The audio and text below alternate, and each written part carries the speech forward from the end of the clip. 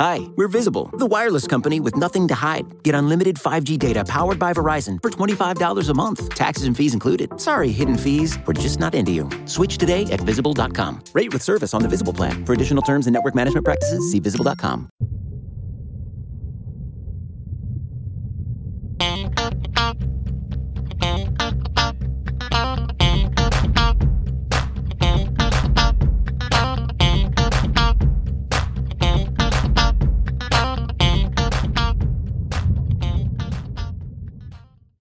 Hey there, Buffalo Bills fans. Welcome back to Believe, a Buffalo Bills fan podcast here on BuffaloRumblings.com and everywhere else you go to find your podcasts, including Alexa. If you ask Alexa to play the Buffalo Rumblings podcast, you will get our podcast along with the entire family of Buffalo Rumblings podcasts. We are so glad you took the time to find us here on this Memorial Day. I hope that you are enjoying the nice weather and taking time to honor those brave men and women who have lost their lives in service to our country in the military. It's definitely, I think people forget why we have Memorial Day, and it's different than Veterans Day. So to our servicemen out there who have passed on in service and to their families, we salute you for your service. And we are so glad that you chose to spend a little bit of your Memorial Day here with us on Believe. I am John Boccacino, welcoming on my colleague and co-host, Jamie D'Amico, for what is sure to be a more depressing version of the pod.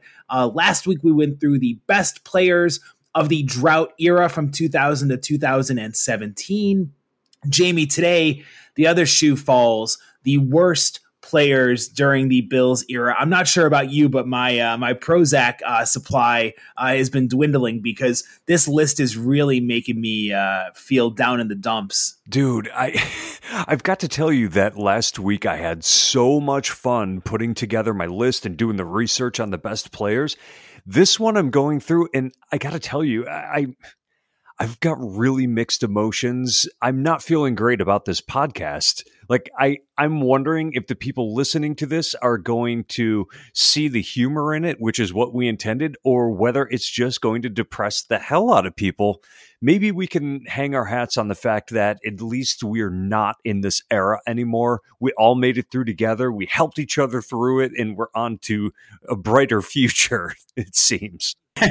Yeah, that's definitely part of the, I think, appeal for us doing this was for therapy. You know, we've all been through the battle wounds together of these awful Buffalo Bills teams of the 17-year playoff drought. So, Jamie, last week we laid out the ground rules. Same rules apply. These are Buffalo Bills players who predominantly played from 2000 to 2017. Nobody from the Super Bowl era or those playoff-bound Bills will be considered for this rendition of the draft. For the most part, we have tried to instill a minimum standard of suckiness and that a player had to have appeared, we'll say at least 8 games started will be a benchmark. At least half a season, because a lot of the players, if you suck, you're probably not going to play for more than a year or maybe 2 for a team like Buffalo. So we have some glorious examples of terrible players to run through.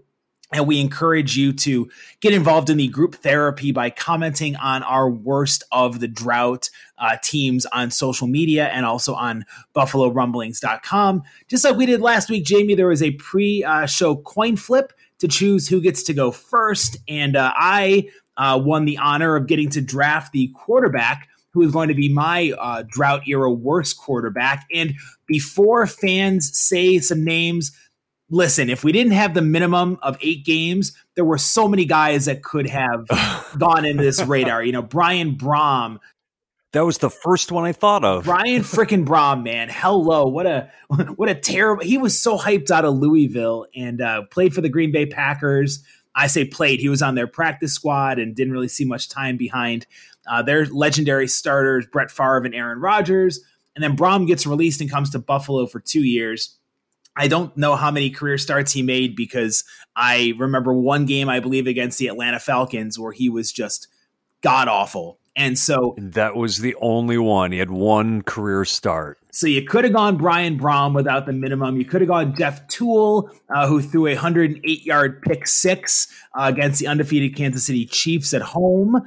I recall that game because I was sitting in our end zone seats and we're watching, and Toole had Sammy Watkins open, and he had Robert Woods open on these crossing slants, and he tried to force it into a tight window. I forget the Chiefs corner who took it and ran back, and seeing him run 108 yards away from us was probably one of the most demoralizing sights of my Buffalo Bills fandom. So that's my Jeff Toole memory. I have two, just to share another one. You have two Jeff Toole memories? Dude, I was in Cleveland the night that EJ Manuel hurt, who, by the way, EJ Manuel is going to be my quarterback I'm going to take. I'll get the cat out of the bag right now since we've kind of gone down a little tangent. But no, my buddy Patrick and I made the road trip to Cleveland on a Thursday night to watch the Bills and the Browns play.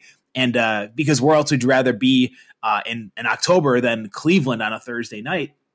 And we had a great time at the tailgate, had a great time with the Bills fans and the Browns fans. And the game was pretty entertaining. EJ was, decent during that game. But then there was a play, I believe, late in the third quarter. He was trying to go for a first down as the Bills were in the red zone. And he was trying to get an extra yard, maybe a yard and a half. And he just completely got blown up on the sidelines, thus ushering in the era of Jeff Toole. So I was there to see Jeff Toole's two most infamous moments with the Buffalo Bills. How many fans can claim that out there amongst Bills Mafia, by the way? There's not a lot of them. Hang your head high, my friend. Yeah, so that is my Jeff Toole stories. I'm going to take EJ Manuel as my quarterback. Again, I could have also gone with Nathan Peterman, and Jamie, you could still pick him as well. He had 8 career games and 4 starts, and we all know about that 5 interceptions in 14 pass attempts game against the Chargers. But for the sake of this parameters of our discussion, EJ Manuel is my pick.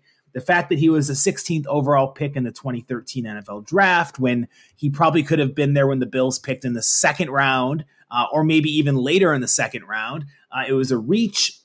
He never lived up to any of his potential. His arm was nothing special. He was 6-11 during his tenure as a starter. 3,500 yards combined in those 17 starts, 19 touchdowns and 15 picks. And Jamie, the reason I chose EJ Manuel above all those atrocious stats I just mentioned was when you ask me my memories of EJ Manuel, yes, he had a great fourth quarter comeback win over the Carolina Panthers when he hit Sammy Watkins for a last second touchdown on my birthday to beat the Panthers. That was an awesome highlight.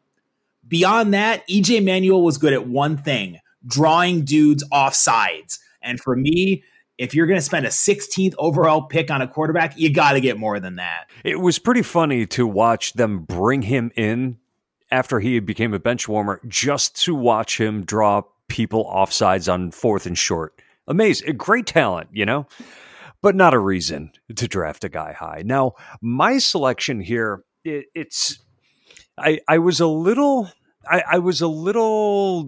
indecisive about this one because Nathan Peterman was by far the worst quarterback to play 8 games for the Buffalo Bills in this era. But I had to go with J.P. Lossman. He was a one-trick pony. He could throw a deep ball to Lee Evans. Outside of that, he completed 59% of his passes. His QB rating was 75.6. That's awful. The guy had no feel for the pocket. He couldn't anticipate guys getting open. He was inaccurate. And to make matters worse, they traded back into the first round and got totally hosed by the Dallas Cowboys on picks to get this guy who did not belong starting in the NFL. That is why that's my pick, because they gave up so many assets to get this guy. Remember that time he had 3 long, deep touchdown passes to Lee Evans, I believe, against the Houston Texans or Miami Dolphins? I forget which game that was. I can't remember which. And he looked like a bona fide starting quarterback. He looked like a star. And I think the Bills were victimized that year because you look at that draft class, you had Eli Manning and Ben Roethlisberger and Phillip Rivers that were all taken in that draft class. And of course, Buffalo wants to get a quarterback, so they jump back into the first round, giving up the first rounder in the following year's draft, which could have been Aaron Rodgers. I know 24 other teams passed on Rodgers, and the Bills never had a chance without a first-round pick that year. But that makes that pick even harder to swallow, Jamie. So good job on your ineptitude pick at quarterback. Who you feeling for running back? For running back, this one kind of gets me in the heart a little bit because I always liked this guy. He was a hard runner. He did everything the team asked of him on special teams, blocking as a wide receiver. But when you look at his stats, that with the Buffalo Bills, he averaged only 3.6 yards per carry and never rushed for more than 341 yards in a season. I'm going to go with Sammy Morris here from the early 2000s. Like I said, this one's, it's a hard one for me because I loved the guy, but he played during a really bad era and he seems like the best of the worst.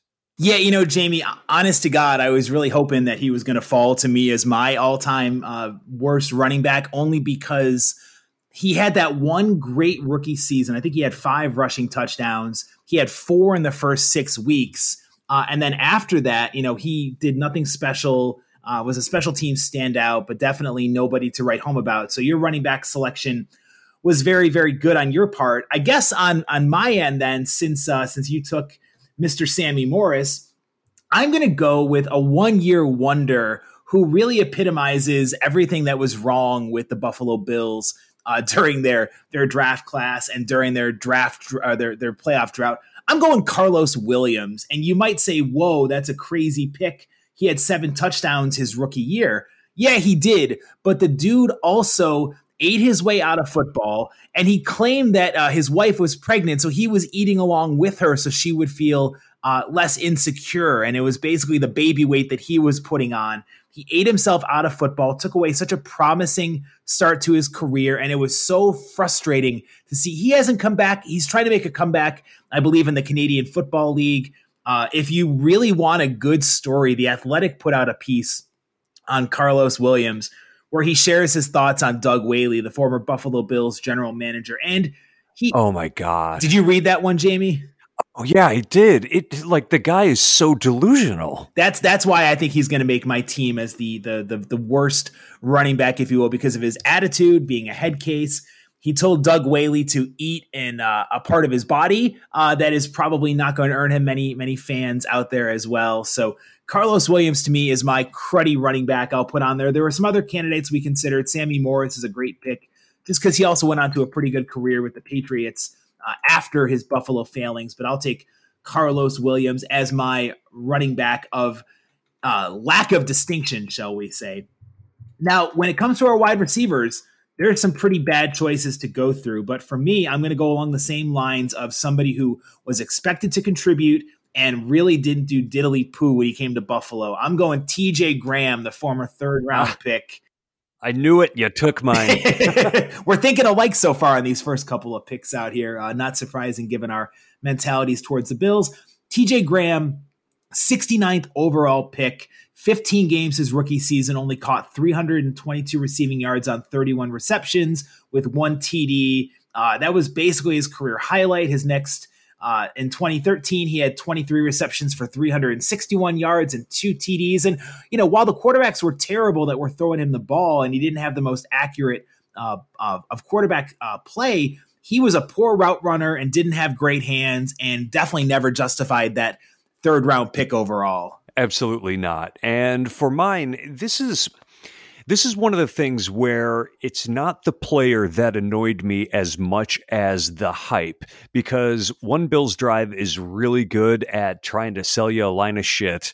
And these players, you think to yourself, oh, they're not any good. But then you start hearing the stories from the mini camps and then the training camp, and they start hyping this up and the PR machine gets going. And next thing you know, you're expecting great things out of Donald Jones, who produces nothing. So that's going to be mine, Donald Jones, because in the 3 years where he was starting intermittently or in his final year with the Bills, 2012, he never had more than 443 yards receiving.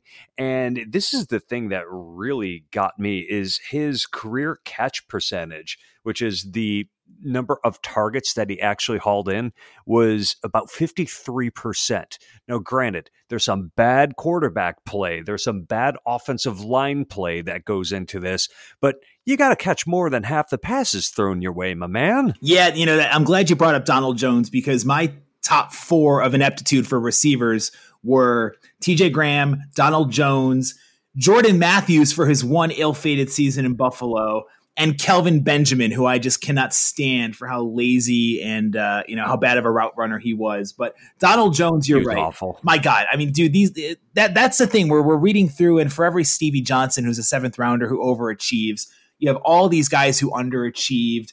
James Hardy only had 10 career catches. He didn't get to make our list. He didn't play long enough, but so many bad wide receivers out there. And Donald Jones was just a great selection at being a horrible receiver.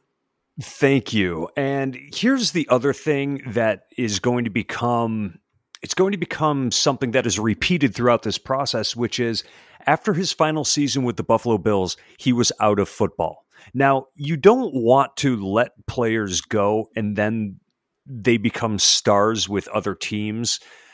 But what you don't want is to have such an untalented roster that your starters can't even get a backup job in the league. So pay attention to the players that we talk about, because a lot of that happened. Well, I'm glad you brought that up, Jamie, because my tight end selection. Oh, actually, no, you get to go first on the tight ends, right? Because I took TJ Graham and you went with your wide receiver of Donald Jones. So you get the first of the tight ends. Who are you taking? Right. So my tight end, I'm going to go with a guy who started 9 games for the Bills during these years, and he put up a whopping 7 receptions for 43 yards in that season for the Bills. His name is David Martin. Do you have any memory of that guy? I do, only because it was mostly from doing my research on this draft. I have no recollection of any of his 7 catches, the 1 touchdown catch in his 1 year as a starter for the Bills. Totally bland player who clearly did not leave an impression on many people. Amen. But I'm excited to hear about your tight end selection now. Yeah, mine came down to 2 picks, and I'm not going to say the other one in case. And we actually had a fan who we want to thank for giving on the BuffaloRumblings.com who went through and did like a 3rd team leftovers from our best of Bills drought players. And I'm hoping this guy gets involved with other fans in their worst of picking up who we did not draft. So I'm not going to spill the beans on who I could have taken as my tight end. The one I'm going to take is somebody who is expected to have big contributions. It's not Charles Clay, but he was signed to a 5-year contract after a pretty pedestrian career with, I believe, the Washington Redskins. Robert Royal is going to be my tight end that I'm going to pick for the Buffalo Bills, all worst of the drought year. He stuck around long enough with the Bills to play 3 years. He only had 830 total receiving yards and 7 touchdowns. For the productivity that the Bills were paying him, he should have given them double those contributions at least. And the offenses were terrible. Robert Royal was also a bit of a penalty machine himself. So I'm taking Robert Royal as my all inept tight end for the Bills. That's a good selection. And, it goes back to the hype machine when the Bills were overpaying players to come into Buffalo. You had expectations of these guys. Robert Royal signed a pretty hefty deal. And next thing you know, dude's not making catches, dude's not blocking. And that makes it worse in some cases than a guy like a David Martin, who, for the life of me, I can't even picture him on the field. Yeah, the one dubious season with the Buffalo Bills and did not do much there. A common theme for a lot of our terrible Bills draft here for the worst of the Buffalo Bills players during the drought era. Speaking of worsts, Jamie, my left tackle, I might put up there as good as Jason Peters was. This left tackle was just as bad. And he also went through a pretty confusing name change as well once he left Buffalo. Demetrius Bell is going to be my left tackle. And dude, people probably remember him because he was, I think, 6'5", 320 pounds, didn't play football until he got to college.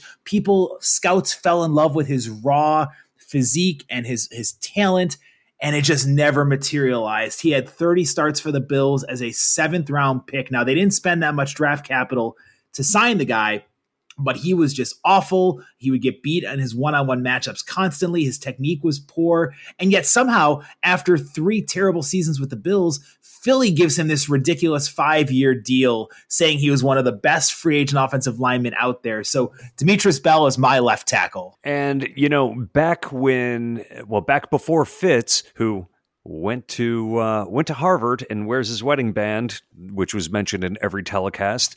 We had Demetrius Bell. It was always mentioned that he was the son of Karl Malone, the Hall of Fame basketball player. It was amazing how often that was spoken of, yet didn't seem to translate into great performance. Now, my left tackle, this one stands out in my mind because this is a guy who was a journeyman through most of his career, ended up in Buffalo, started half a season there, and then very famously, Buddy Nix kind of got pranked when somebody used their cell phone to connect him to the general manager of the Tampa Bay Buccaneers. And they were having a conversation back and forth where Buddy Nix didn't sound like the brightest guy. But anyway, this player at this point was on the Tampa roster. And the Tampa GM said, "Oh, man, I can't find anybody to take this dude off of my hands." That was Jonathan Scott. Do you remember him starting at left tackle? I remember the story of Buddy Nix looking like a grandpa who got hacked and had no idea how to use technology, but Jonathan Scott does not ring a bell. So fill me in on this bum. This dude was an absolute, I'm going to call him a matador. He was really good at looking like he was about to block somebody, and then he would almost get out of the way. He was slow out of his stance. He got pushed backwards all the time. If a speed rusher got around him anytime they wanted to, he got pushed back into the quarterback's lap regularly. And then he went on to play for Tampa and Pittsburgh, but really he was a backup because I believe he played more than one position, so teams would keep him around his depth. He was never a guy that anybody wanted to start, but hey, this was Buffalo and this was a dark era, so sure enough, he was starting. We'll take your trash and try to find treasure, and that clearly was not the case with Jonathan Scott. How about your left guard? Who's going to be starting next to this fine young man? Oh, that's going to be another big money free agent, Benny Anderson. He came over from the Ravens as a free agent and signed a big contract. And when he got to Buffalo, he was overweight. And in his 14 starts, he committed 9 penalties, was let go after one season, and after signing like a 3 or 4 year contract, they cut him straight away after that season. And then he only played in 2 more NFL games before his career was over. You know why? He got his money and then ate himself out of the league. Sensing a theme here with a lot of these players underperforming their ridiculous contracts. I will continue that theme with my left guard. I mentioned the guy who is most associated with this pick last week in my best of, only because there were slim pickings to go through with this free agent class that the Bills had on the offensive line. But I'm going to go Derek Dockery as my left guard of dubious distinction on this team, mostly because he had a 7-year, $49 million contract with $18 million guaranteed for somebody who had proven serviceable with the Redskins, but definitely not of the Pro Bowl caliber. He only played 2 years in Buffalo. He started every game, but he was basically no better than a tackling dummy out there as far as providing protection for J.P. Lossman and Trent Edwards. So I'll go Derek Dockery based on his money situation and the fact that he was so nondescript with his play that it was like, what are you doing, Bills? Terrible selection. Yeah, these players end up really maligned when they sign the big money deal, and they get run out of town pretty fast if they don't perform up to the standard of their contract or even the reputation. In his case, he had a good reputation before Buffalo, but it was one of those things where I think the free agents, and these free agents ended up in Buffalo because nobody else wanted them, and Buffalo was just, they were abysmal during that time period. Now for center, center wasn't that bad of a position through the drought. Would you say that it wasn't as bad as, say, the right-hand side of the line? Yeah, it was tough to come down with a center, Jamie, because we've really had a lot of quality center play. We mentioned a lot of the guys last week, including Eric Wood, Trey Teague, and Jeff Hangartner. But center has had a lot more talent, a lot more hits than misses. Yeah, so I'm going to go with one. He wasn't as terrible as some of the other players, but I'm going to go with Duke Preston, who played with the team for 4 years, and in 1 year he was a full-time starter, another year halftime. But along with with that recurring theme. After being with the team for 4 years, he was out of football. Nobody wanted him. Jamie, that's a great selection. He actually was going to be the guy I was going to go with as well. But instead, I have a guy who, if you wanted to go back at the 07-08 season, the Bills probably got the worst center play in the league, necessitating the drafting of Eric Wood with a first-round selection when you combine your boy Duke Preston and my boy Melvin Fowler, who what an awful, awful center he was. Again, tons of penalties. He committed a bunch of false starts he had during his time in Buffalo. And at the age of 29, after a 3-year stint with the Bills, he was out of the league. So another former Bill whose last days came playing for these awful Buffalo Bills. So that's my center on my all drought worst of team. That was a good one. Well, thanks, bud. Thanks. And so is yours, of course, with Duke Preston. The right guard spot was a little bit challenging for me. Again, because even though there's been so many bad right guards and right tackles, how do you choose the worst of the worst? I'm going to go back to a guy who was a 5th-round pick from the 2001 draft class. Marcus Sullivan is going to be my right guard. He started somehow all 16 games in 2002 as a right guard for a revolving door, turnstile type offensive line that gave up a ton of sacks. Definitely nothing to write home about with Marcus Sullivan as your right guard, and really somebody who, again, was only in the league for 3 years. And guess what? His last days playing in the league were with the Buffalo Bills. So that's my guy. I remember him very clearly because that was the era the Bills went through, like 6 or 8 years where you're constantly seeing jailbreaks by the other team's defensive line, getting into the backfield, seemingly unblocked all the damn time. It's like, what are they even doing out there? Like, if they fall down, they would at least slow these dudes down enough. Like, what were they doing? And Marcus Sullivan was going to be my pick because he was a penalty machine. In that year that he started, I looked it up. He committed 10 penalties. That's terrible. So I'm going to go with a guy who started just a little bit after him. In fact, the following season, his name is Mike Pucillo, and Buffalo drafted him in the 7th round. He started 12 games his rookie season, but was never a full-time starter after that. And he played for the Bills in 03 and 04, and then after 04 was out of football once again. So from starter to out of football within 18 months, not a good move. Buffalo. Another terrible, terrible selection. And wrapping up the offense will be the right tackle. Jamie, who you got as your right tackle? Who's going to be your blindside protector on this all awful team?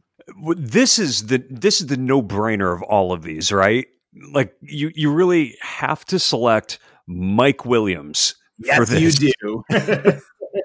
From being the 4th overall selection in the 02 draft, I mean, expectations of this guy were high, but this was Tom Donahoe as Buffalo's GM who liked to get cute in the draft. And if you wanted an offensive lineman, there was one sitting there that everybody knew was the best lineman in the country, and that was Bryant McKinnie.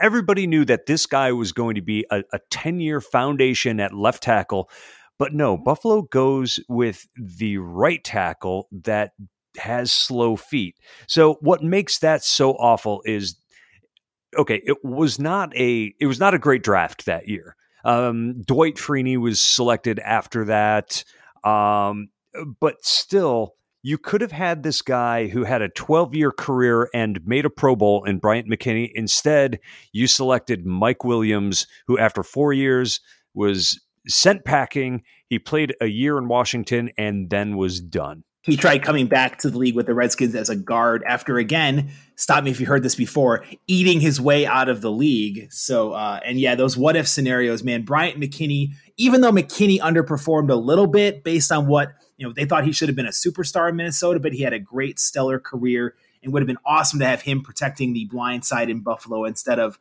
your boy, Mike Williams. So that's basically the no-brainer of the offense there for who you would take as your most inept player during the drought. So for me, I'm going to mention a guy who I think I teased a little bit last week on the pod, and I'm just obsessed with this guy because he's so nondescript and he didn't do anything well but he somehow managed to play 11 games in 2010. It's Mansfield Rotto is going to be my right tackle.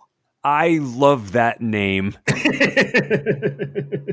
He committed 7 penalties during those 11 games, and again, just was a terrible, didn't do anything well run blocking or pass blocking. So he will be the quote unquote anchor who allows EJ Manuel to get sacked 17 times a game.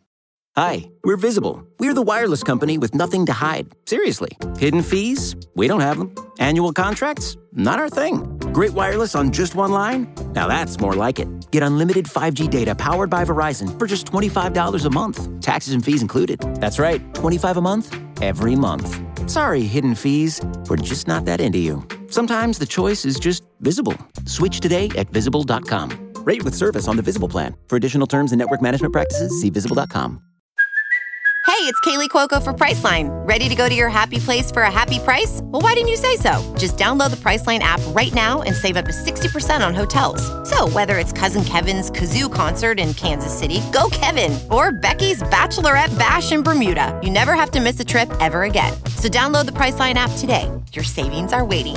Go to your happy place for a happy price. Go to your happy price, Priceline.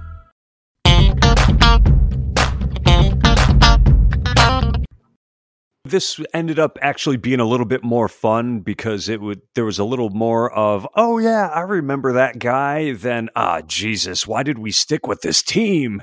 But, it does raise the question, what was the front office doing during this time period? I mean, so many misses when it came to their draft class and so many free agent busts. And I think that's a perfect segue because I got to go with the second of the right tackles. I feel like I get the slam dunk home run of the defense for my all worst players of the drought. Defensive end Aaron Maybin is going to be coming to my team as the first defensive selection. To me, this was a no-brainer. You get drafted number 11 overall in 2009 as a premier edge rusher in the draft, and you proceed to get no sacks in your 2 seasons, coming after holding out for a bigger contract once you were drafted out of Penn State.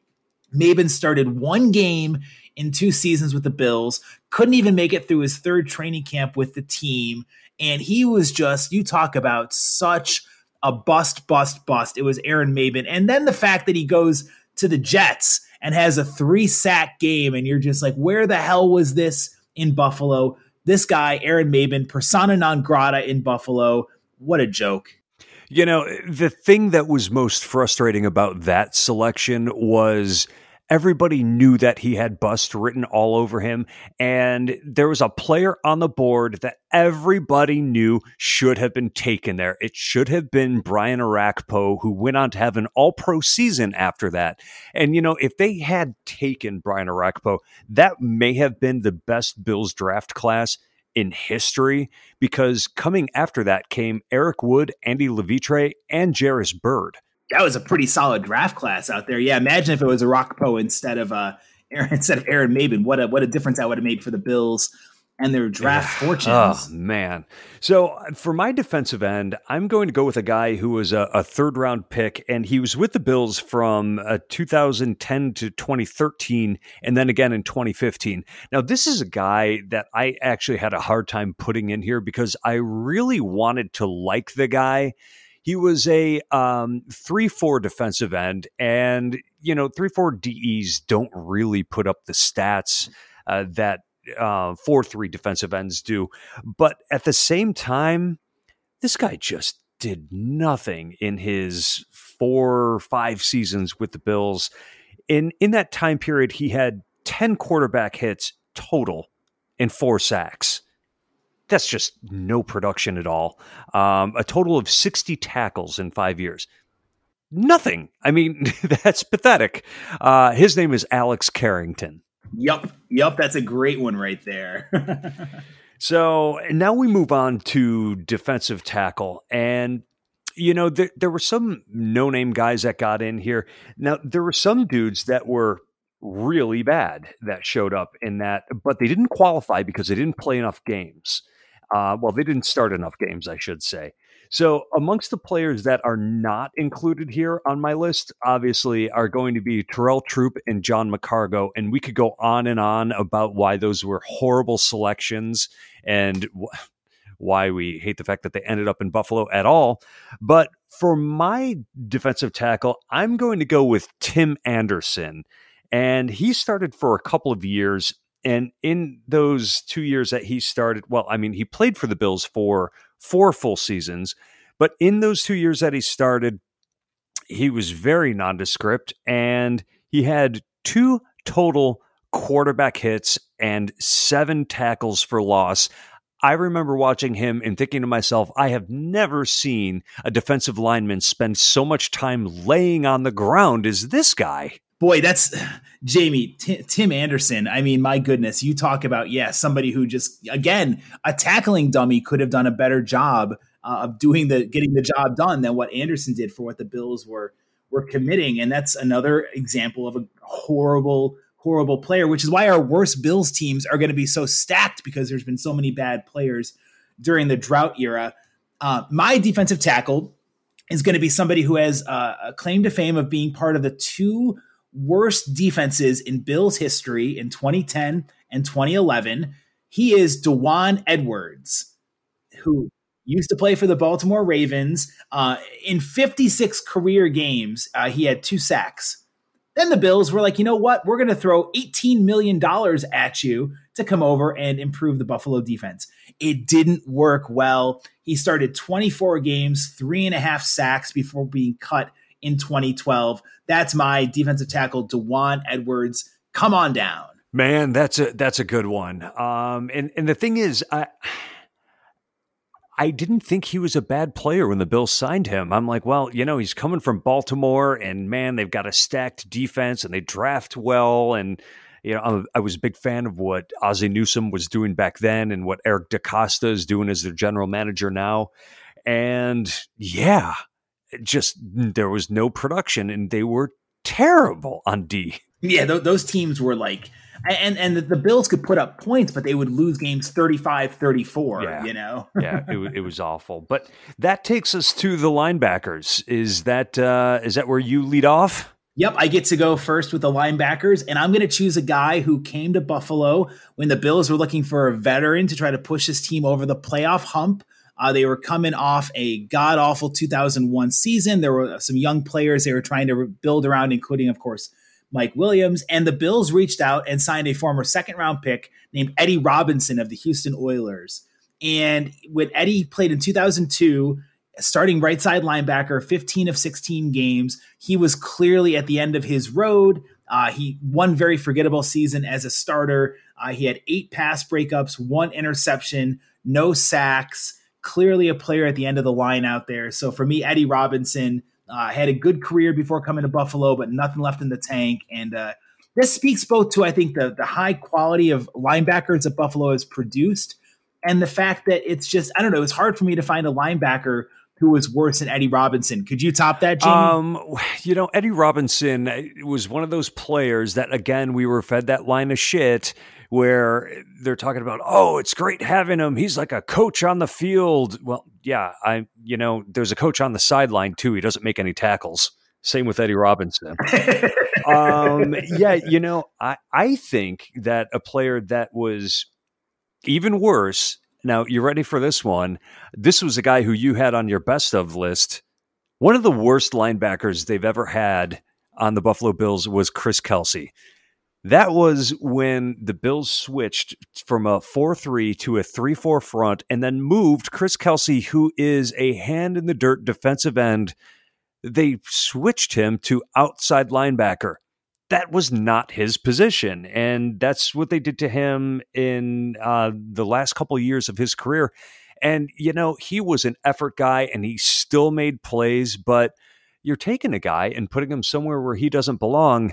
That's just not going to win you games. Yeah, that's a terrible way to switch out somebody who, again, a hand in the dirt, edge rusher, get after the quarterback, make some good plays in the backfield, and you move Kelsey, who had been really, really solid as a defensive end, out to the left outside linebacker, a horrible horrible spot, horrible switch for him. And again, another reason why the Bills missed the playoffs for 17 years. You take a position of strength and you weaken it. What are you doing? Yeah, man, when they were doing that, they then brought in the 3-4 defensive linemen, and they had actually 2 former defensive linemen starting at linebackers. They had one of the slowest defenses in the NFL that year, and it was just like, this isn't going to work, guys. You can't just move a player to a position where he doesn't belong and expect success. Yeah.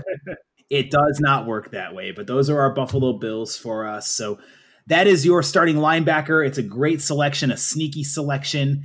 Now, Jamie, comes to a really tough part for me, at least. I'm not sure how much fun or difficulty you had with the cornerback spot. Who is going to be your cornerback on this team? This one, I could really only come up with one. And it was the guy that former head coach Wade Phillips once referred to as not the punt returner, but the punt catcher, because he was so bad at returning kicks. That would be Chris Watson, who was on the team between 2000 and 2002.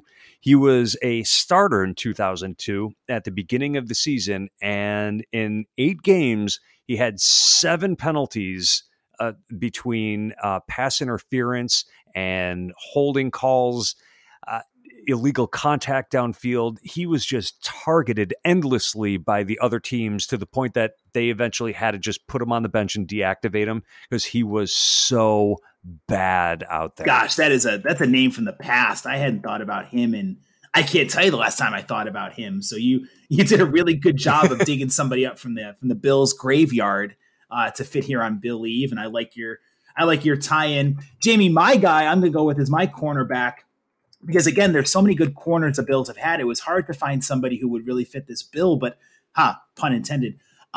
This player is actually an original Bill. He played his entire career with the Bills. He never got to play in any of the Super Bowl era teams, but he was drafted right after the Super Bowl era ended for Buffalo. He was on the 99 playoff team starting 14 games, but he also was on 2000 and 2001 and parts of 2002. It's Ken Irvin, the cornerback, is going to be my selection. And Ken Irvin is just, again, another one of those nondescript players for the Bills. It would have been Vontae Davis if we didn't have a starts minimum, because he couldn't make it through one full home game before walking away. But, Ken Irvin started at the right cornerback spot for 2 years. He had 11 pass breakups and 2 interceptions during those 2 seasons, and just did not have the height, did not have the speed, and he was not a very good cover corner. And again, clearly at the end of his career as well. So for me, I'm going with Ken Irvin as my cornerback. That's a good selection. He was at the end of his career. He was certainly, a competent player in his early days, but age gets to these guys, and you lose a step as a DB, and the next thing you know, receivers are going right around you. So that leads us to safety. I'm interested to see what you're going to come up with here. So my safety selection, and the reason I'm going with him, he had more talent. I'm going to say worst, as this is going to be including both on and off field moments. And I know exactly where you're going. I play for the Buffalo Bills. I am worth millions. Co Simpson, come on down. You are going to be the starting safety on my worst Bills players of the drought era. I might be cheating a little bit on this one, Jamie, because his stats weren't terrible. As a rookie, he was forced into starting after an injury. He had 2 interceptions his rookie season. He had 2 interceptions in 2008 after missing most of 2007 with a broken ankle. But for me, Co Simpson is on this team because him and his friend were speeding on New Year's Day after partying. The friend who's driving is getting arrested by the officer, and Co Simpson, rather than sitting there and being like, all right, my buddy's taking one, I'm going to stay out of the limelight, decides to go after the police officer. And again, he doesn't physically attack him, but he's all confrontational, wondering why his buddy's getting arrested. And he drops the phrase, I'm Co Simpson with the Buffalo Bills. I am worth millions. Don't you know who I am? That line always works, doesn't it? I mean, especially when law enforcement is involved, Jamie, it always gets you off the hook. So I'm going to go with a guy who was picked up by the Bills in 2000. I can't remember if he was drafted or if this guy was an undrafted free agent, but he played for the Bills in 2000 and 2001. He started full-time in his second year, but he had 0 interceptions and only 54 tackles from the safety position. His name is Rayon Hill, and then after his second season, he was out of football. So from starter to jobless. I've never heard that one before, Jamie, that a Bills player ended their career in Buffalo after accomplishing absolutely nothing out there. I just, again, this pattern of guys going from starter to not even good enough to be a backup on another team kind of tells you all you need to know about that period of them missing the playoffs. Oh, yes, absolutely. It was pure incompetence out there. And, we're almost at the end, Jamie, of our worst players of the Bills drought era. And we're going to go with a kicker and a punter, and you get to go first on the kicker. Now, who do you have? Okay. I'm going with this guy for an interesting sentimental reason. I'm picking Shane Graham, who was with the Bills in 2001, only made 75% of his field goals over the course of 6 games. Now, he ended up bouncing around the NFL for 15 years and really didn't have a bad career. However, I had a former roommate named Maya. And Maya went to Virginia Tech. And when she went to Virginia Tech, she dated Shane Graham, who also went to Virginia Tech. And I think Maya's great. And Shane Graham is a ginger, just like me. So he's my sentimental favorite for this position. Nice. I like that. It's hard, Jamie, because the Bills have, kicker is a tough position for us to come up with. But for me, I don't have a personal connection to this, but my guy was a guy who was signed to replace Steve Christie after the 2000 season. So heading into 2001, the Bills signed an undrafted free agent named Jake Arians to be their kicker. And it did not go well. He appeared in 10 games. He was money from 30 yards and in, going 6 of 6.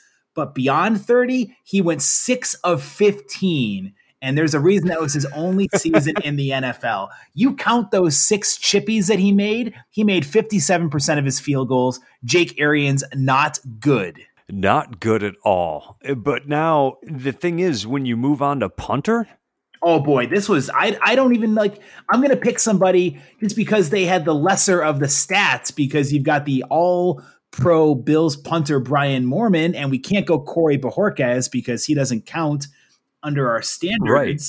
So and Brian Moorman he punted for what, like 13 of those 17 years without playoffs? Yeah, he was a mainstay for sure. So I guess the guy I'm going to go with is Sean Powell, who in 2 seasons averaged nearly 45 yards a punt for the Bills. But I recall him having a bit more of a touchback problem where his punts weren't pinned inside the opponent's 20-yard line. So I'll go Sean Powell as my punter. Jamie, who are you taking? That pretty much only leaves one other player, which is Colton Schmidt, who wasn't even that bad. That goes to show you the punting position has been a position of strength for the Bills during this drought era that we've gone through. Now, we've wrapped up all of the positions. We want to do real quick a head coach.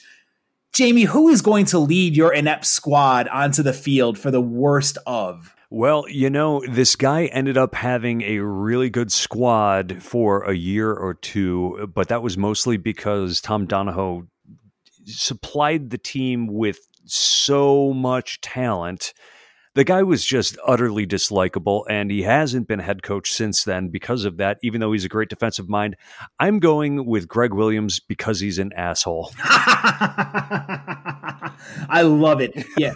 The bounty gate with New Orleans. He just looks like a douche. I mean, what a terrible, terrible coach. He went 17-31 during the 01, 02, and 03 season. So Jamie's squad will be led by Greg Williams. And for me, it's really hard to think of who I would want to lead this squad because there's some bad coaches that the Bills have had, but if you talk about ineptitude and you talk about somebody who was clueless on the field, I'm taking Dick Jauron. I feel like, I don't know how the Bears won 13 games that one year with him where Mike Brown and all that great defense was returning interceptions for touchdowns. They won in spite of Dick Jauron. In Buffalo, they did not win with Dick Jauron at all. They went 24-33 during the 06, 07, 08, and 09 seasons. And Dick Jauron was so vanilla that he's perfect to coach this team. You know, that's a very interesting selection because his winning percentage as a coach wasn't that bad, but he always just had this look of a dead man walking on the sidelines and was totally inept when it came to dealing with the media. If he had any of Rex Ryan's pizzazz, he probably could have stuck around because he repeatedly went 7-9, and there's other head coaches whose records were far worse than that. Oh, for sure. But, you could have taken Chan Gailey, sure, 16-32. But I think for me, it's the overall sentiment of a team going nowhere, a team that might give you some glimmers of hope before falling back into the recesses of the abyss. And so for me, that's why Dick Jauron is my head coach. I mean, we're talking about a guy who punted from the other team's 32-yard line on 4th and 4. Like, what in the world is that guy doing? Awful guy. I'm sure he's a nice guy, but awful coach, awful person to have. And now, Jamie, now that we've wrapped up this podcast here, I really hope that this has been therapeutic for you. It's certainly been therapeutic for me to get this out. And you know, our Bills Mafia fans, you guys are listening to free therapy here as we get you through these difficult days. And again, remember, even though these players sucked and the Bills missed the playoffs 17 years in a row, we are no longer that team. That is a thing of the past, and we shall all revel in that. Absolutely. There's a real silver lining here, because if you look at the players that started that we named off here, probably wouldn't even be good enough to be backups at some of the positions that the Bills have. And I'm in particular thinking about the offensive line, where the Bills' current offensive line isn't great. It's average at best, I think. And, you know, that's certainly something that we can debate. I know you're much higher on them than I am, but at the same time, they've got a lot of guys that are fringy starters that could start anywhere in the league, and their backups are right there with them. So I think that what we're looking at is a team right now that is very obviously on the rise. The national media is starting to recognize that, and it's really going through this really lets me look at what we've got now, and the current bird in the hand is certainly something to be excited about, because we don't have any of these chumps filling out the roster anymore. No, we do not. Sean McDermott, Brandon Beane, and co have done a great job overhauling this roster. And like you mentioned, hope springs eternal. The Bills have a lot of optimism heading into the 2020 season. And now that we've closed the door on our drought era draft, we will get ready to focus on more of the Bills' future moving forward in 2020, what this team can accomplish. But Jamie, I want to take one last moment and thank you for this great podcast idea.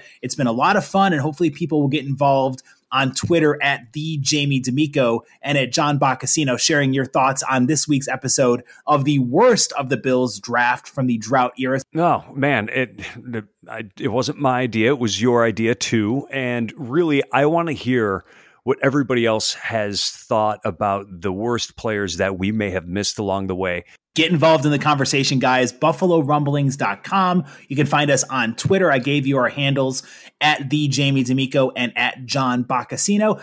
Signing off on the Believe podcast, I am John. He is Jamie. We'll talk to you guys next week on Believe, a Buffalo Bills fan podcast.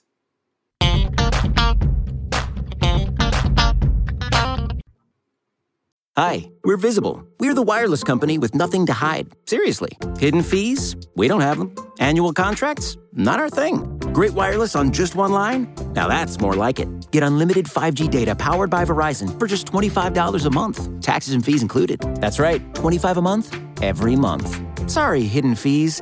We're just not that into you. Sometimes the choice is just Visible. Switch today at Visible.com. Rate with service on the Visible plan. For additional terms and network management practices, see Visible.com.